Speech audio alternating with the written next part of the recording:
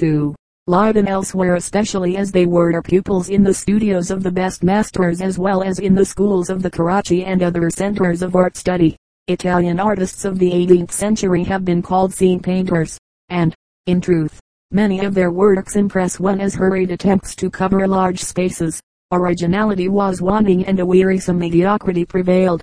At the same time certain national artistic qualities were apparent. Good arrangement of figures and admirable effects of color still characterized Italian painting, but the result was, on the whole, academic and uninteresting.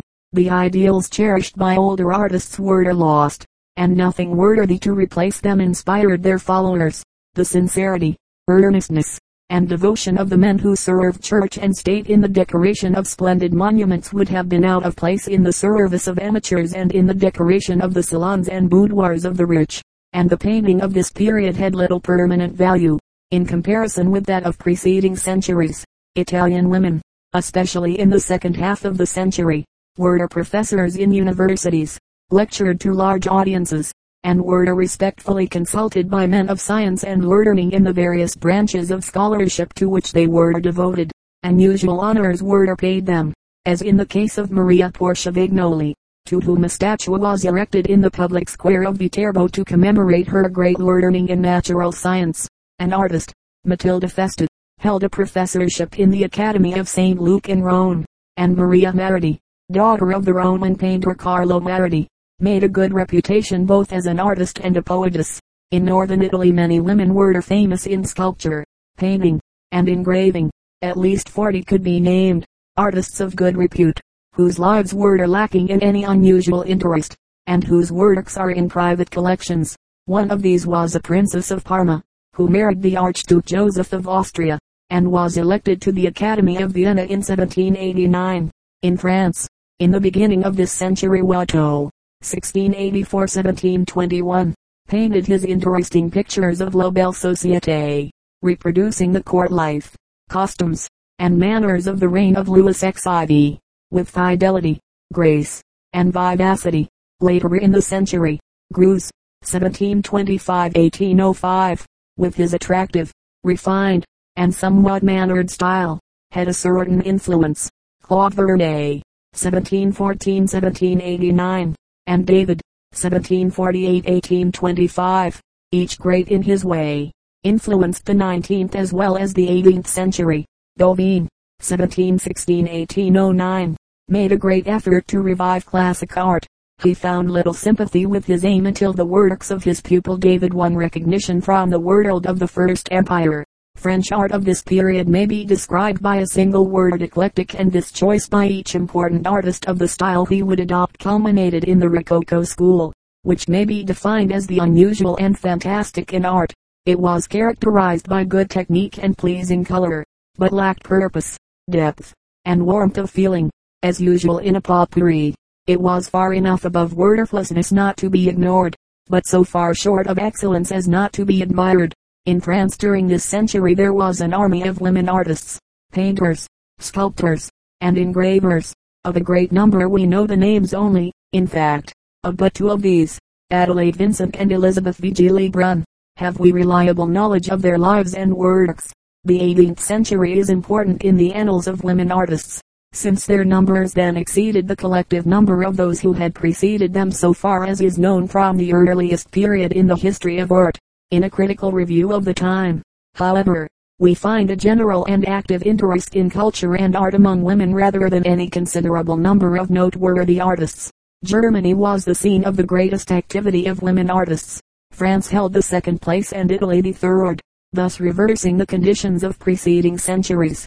Many German women emulated the examples of the earlier flower painters, but no one was so important as to merit special attention.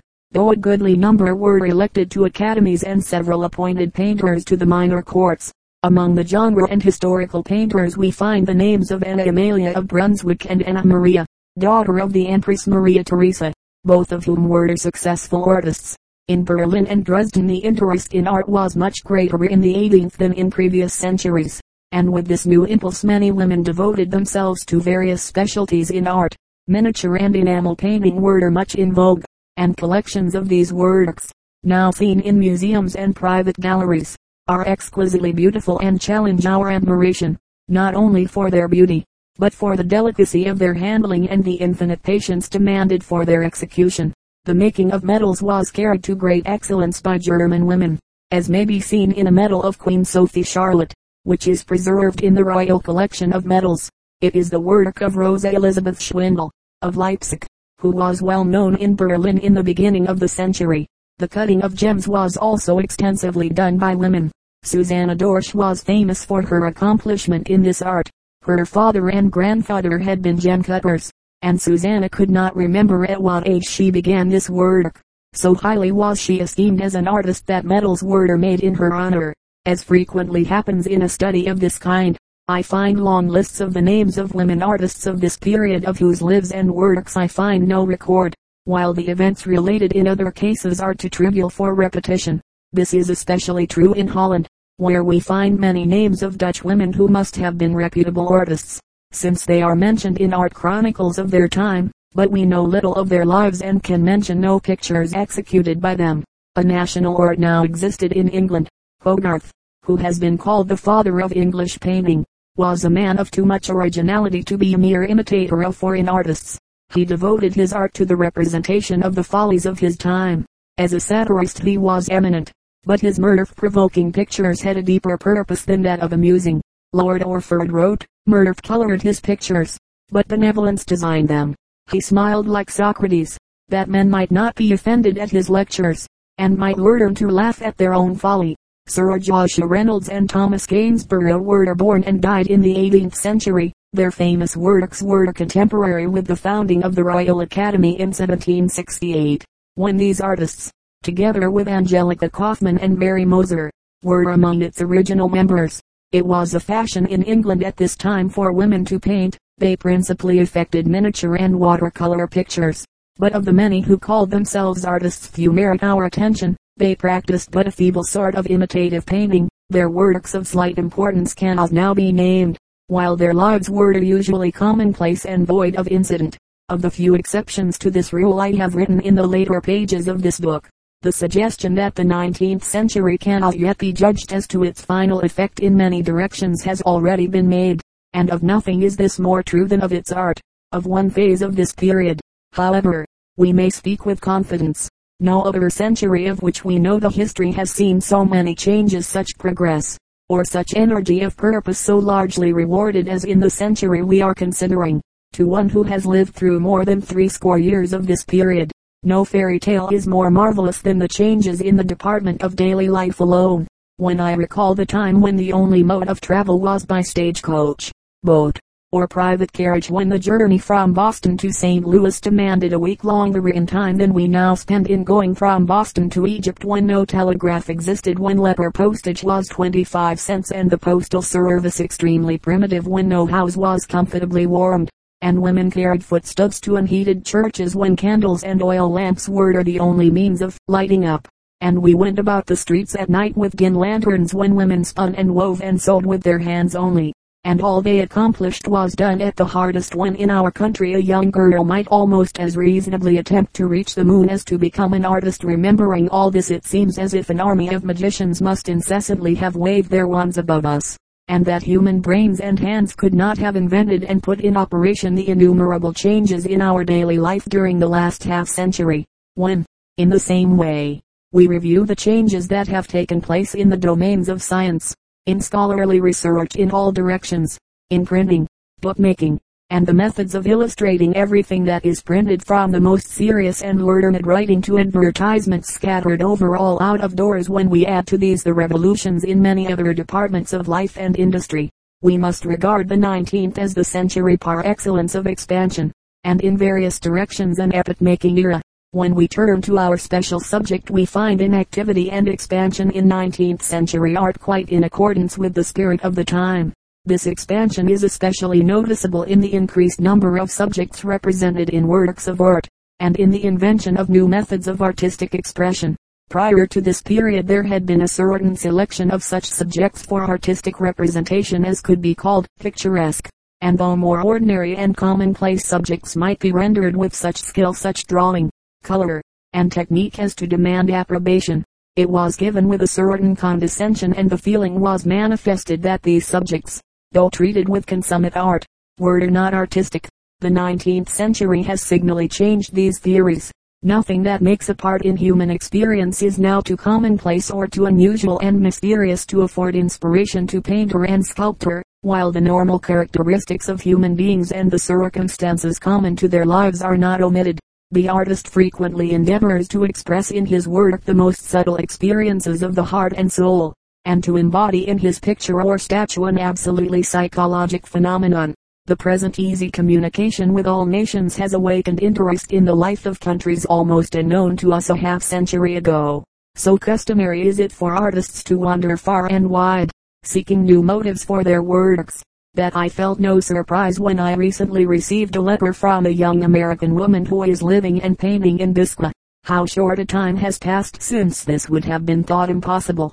It is also true that subjects not new in art are treated in a 19th century manner. This is noticeable in the picturing of historical subjects. The more intimate knowledge of the world enables the historical painter of the present to impart to his representations of the important events of the past a more human and emotional element than exists in the historical art of earlier centuries. In a word, 19th century art is sympathetic, and has found inspiration in all countries and classes, and has so treated its subjects as to be intelligible to all, from the favored children for whom Kate Greenaway, Walter Crane, and many others have spent their delightful talents, to men and women of all varieties of individual tastes and of all degrees of ability to comprehend and appreciate artistic representations. A fuller acquaintance with the art and art methods of countries of which but little had before been known has been an element in art expansion. Technical methods which have not been absolutely adopted by European and English-speaking artists have yet had an influence upon their art. The interest in Japanese art is the most important example of such influence, and it is also true that Japanese artists have been attracted to the study of the art of America and Europe, while some foreign artists resident in Japan, notably Miss Helen Hyde, a young American, have studied and practiced Japanese painting to such purpose that Japanese juries have accorded the greatest excellence and its honors to their works, exhibited in competition with native artists. Other factors in the expansion of art have been found in photography and the various new methods of illustration that have filled books, magazines, and newspapers with pictures of more or less merit. Even the painting of posters has not been scorned by good artists, some of whom have treated them in such a manner as to make them worthy a place in museums where only works of true merit are exhibited. Other elements in the 19th century expansion in art are seen in the improved productions of the so-called arts and crafts, which are of inestimable value in cultivating the artistic sense in all classes. Another influence in the same direction is the improved decoration of porcelain, majolica, and pottery, which, while not equal to that of earlier date in the esteem of connoisseurs, brings artistic objects to the sight and knowledge of all, at prices suited to moderate means. In America the unparalleled increase of free libraries has brought, not books alone, but collections of photographs and other reproductions of the best painting, sculpture, and architecture in the world, as well as medals, bookplates, artistic bindings, etc. within reach of students of art. Art academies and museums have also been greatly multiplied. It is often a surprise to find, in a comparatively small town, a fine art gallery, rich in a variety of precious objects. Such an one is the Art Museum of Bowdoin College, in Brunswick, Me. The edifice itself is the most beautiful of the works by Makin that I have seen. The frescoes by Lafarge and Vedder are most satisfactory, and one exhibit, among many of interest, that of original drawings by famous old masters, would make this museum a worthy place of pilgrimage. Can one doubt that such a museum must be an element of artistic development in those who are in contact with it? I cannot omit saying that this splendid monument to the appreciation of art and to great generosity was the gift of women. While the artists who perfected its architecture and decorations are Americans, it is an impressive expression of the expansion of American art in the 19th century. The advantages for the study of art have been largely improved and increased in this period. In numberless studios small classes of pupils are received, in schools of design, schools of national academies, and in those of individual enterprise. All possible advantages for study under the direction of the best artists are provided, and these are supplemented by scholarships which relieve the student of limited means from providing for daily needs. All these opportunities are shared by men and women alike. Every advantage is as freely at the command of one as of the other, and we equal, in this regard, the centuries of the Renaissance, when women were artists, students, and professors of letters and of law, filling these positions with honor, as women do in these days. In 1859 Theodulphus Trollope, in his Decade of Italian Women, in which he wrote of the scholarly women of the Renaissance, says, the degree in which any social system has succeeded in ascertaining woman's proper position, and in putting her into it, will be a very accurate test of the progress it has made in civilization, and the very general and growing conviction that our own social arrangements, as they exist at present, have not attained any satisfactory measure of success in this respect, would seem, therefore, to indicate that England in her 19th century has not yet reached years of discretion after all. Speaking of Elizabeth Sirani, he says, the humbly born artist, admirable for her successful combination in perfect compatibility of all the duties of home and studio. Of how many women artists we can now say this. Trollope's estimate of the position of women in England, which was not unlike that in America, 45 years ago, when contrasted with that of the present day, affords another striking example of the expansion of the 19th century. Although no important changes occur without some preparation, this may be so gradual and unobtrusive in its work that the result appears to have a Minerva-like birth. Doubtless there were influences leading up to the remarkable landscape painting of this century. The Norwich School, which took shape in 1805, was founded by Crone, among whose associates were Cotman, Stark, and Vincent. Crone exhibited his works at the Royal Academy in 1806, and the 12 following years, and died in 1821 when the pictures of Constable were attracting unusual attention. Indeed, it may be said that by his exhibitions at the Royal Academy, Constable inaugurated modern landscape painting, which is a most important feature of art in this century, not forgetting the splendid landscapes of the Dutch masters, of the early Italians, of Claude and Wilson. The claim that landscape painting was perfected only in the 19th century, and then largely as the result of the works of English artists, seems to me to be well founded. To this excellent Sterner, contemporary with Constable, David Cox, De Wint, Bonington, and numerous others gloriously contributed. The English landscapes exhibited at the French Salon in the third decade of the century produced a remarkable effect, and emphasized the interest in landscape painting already growing in France, and later so splendidly developed by Rousseau, Corot, Millet, and their celebrated contemporaries. In Germany the Eichendocks, Lessing, and many other artists were active in this movement, while in America, Innes, A.H. Wyant, and Homer Martin, with numerous followers, were raising landscape art to an eminence before unknown. Formerly landscapes had been used as backgrounds, oftentimes attractive and beautiful, while the real purpose of the pictures centered in the human figures. The distinctive feature of 19th century landscape is the representation of nature alone, and the variety of method used and the differing aims of the artists cover the entire gamut between absolute realism and the most pronounced impressionism. About the middle of the century there emerged from the older schools two others which may be called the realist and idealist, and indeed there were those to whom both these terms could be applied, both methods being united in their remarkable works. Of the realists Corot and Courbet are distinguished, as were Puvis de Chavannes and Gustave Moreau. Among the idealists, Millet, with his marvelous power of observation, painted his landscapes with the fidelity of his school in that art, and so keenly realized the religious element in the peasant life about him, the poetry of these people, that he portrayed his figures in a manner quite his own, at the same time realistic and full of idealism.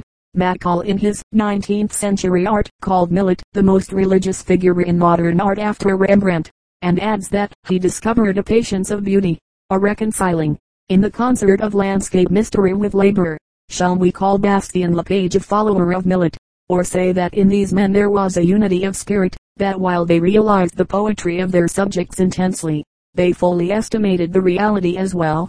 The Joan of Arc is a phenomenal example of this art. The landscape is carefully realistic, and like that in which a French peasant girl of any period would live.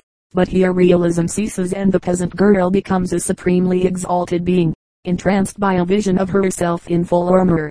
This art, at once realistic and idealistic, is an achievement of the 19th century so clear and straightforward in its methods as to explain itself far better than words can explain it.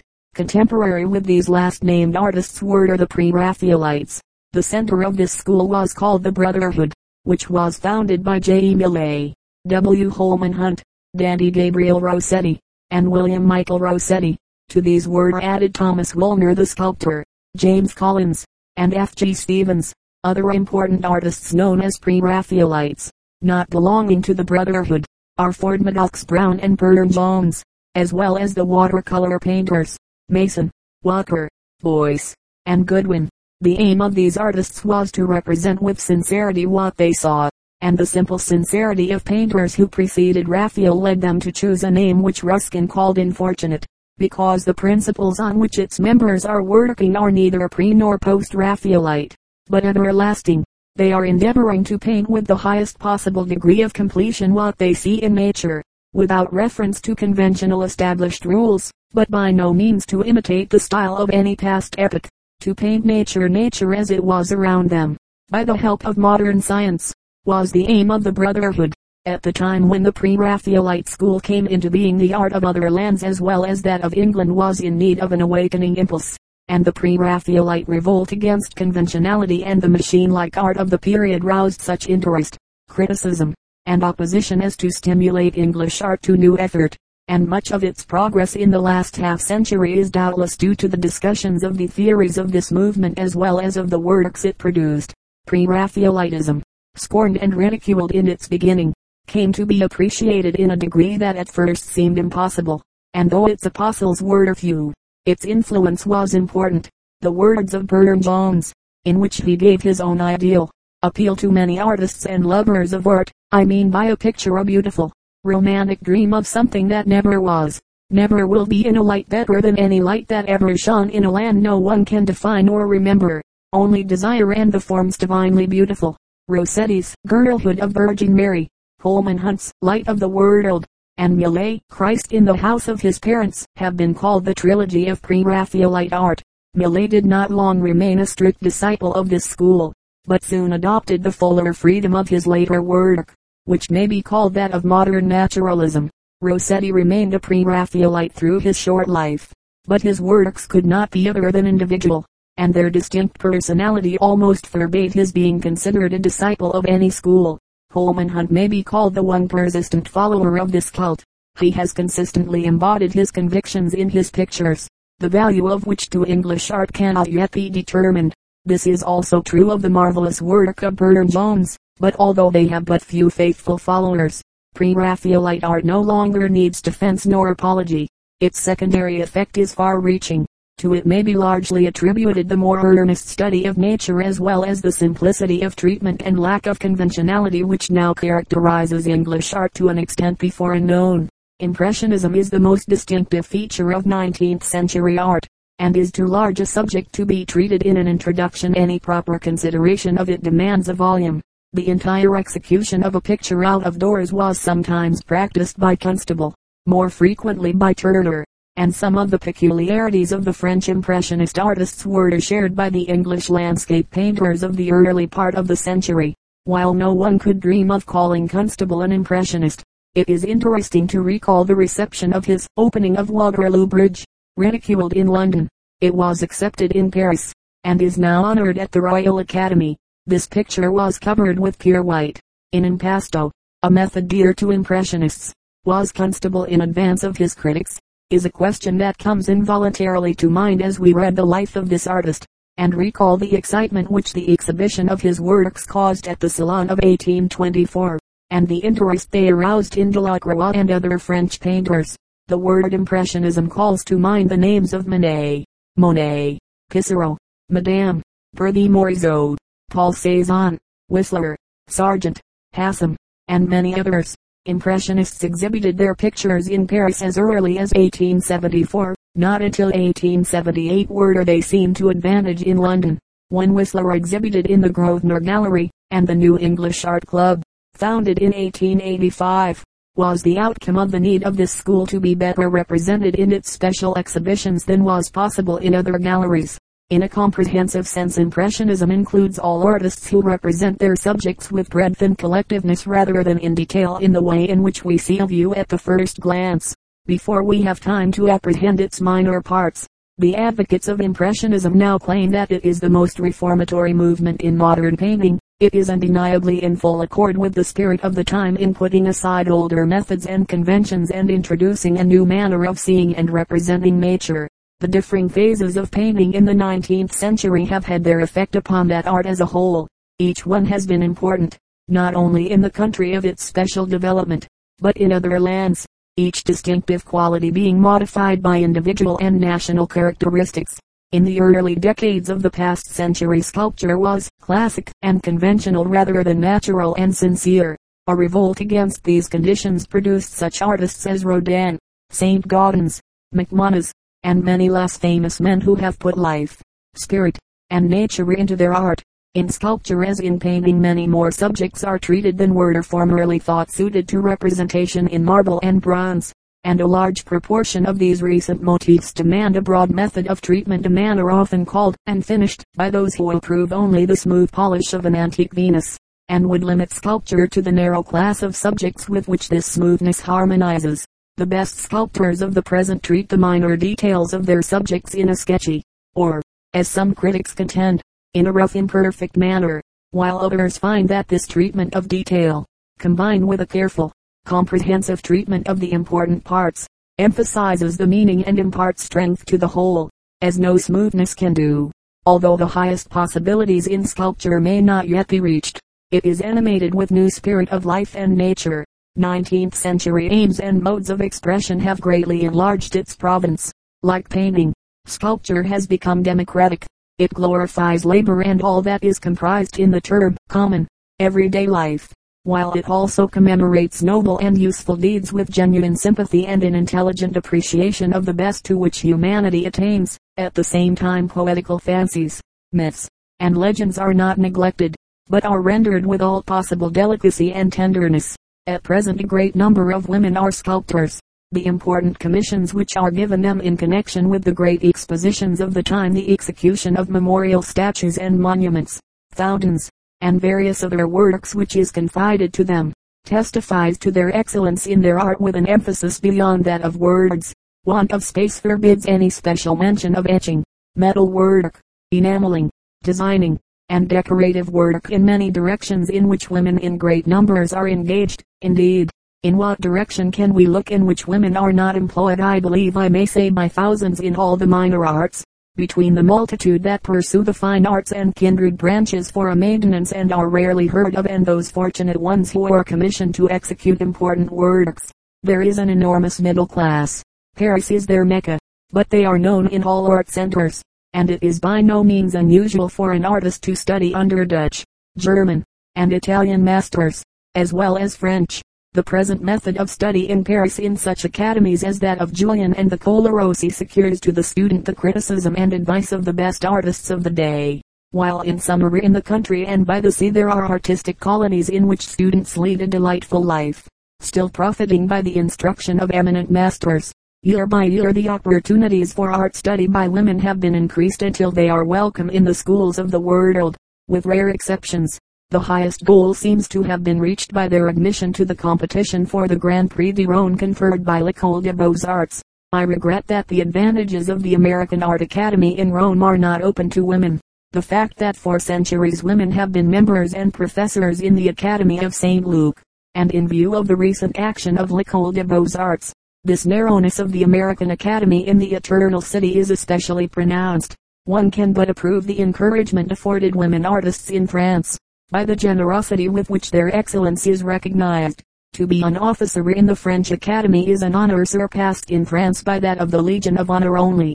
Within a 12-month 275 women have been thus distinguished, 28 of them being painters and designers. From this famous academy down, through the international expositions, the salons, and the numberless exhibitions in various countries, a large proportion of medals and other honors are conferred on women, who, having now been accorded all privileges necessary for the pursuit of art and for its recompense, will surely prove that they richly merit every good that can be shared with them.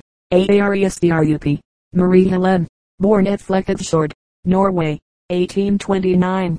She made her studies in Bergen, under Ruysch, under Tessier in Paris, and Vautier in Dusseldorf. She excelled in genre and portrait painting. Her Playing Child and Shepherd Boy are in the Art Union in Christiania, the interior of Haag.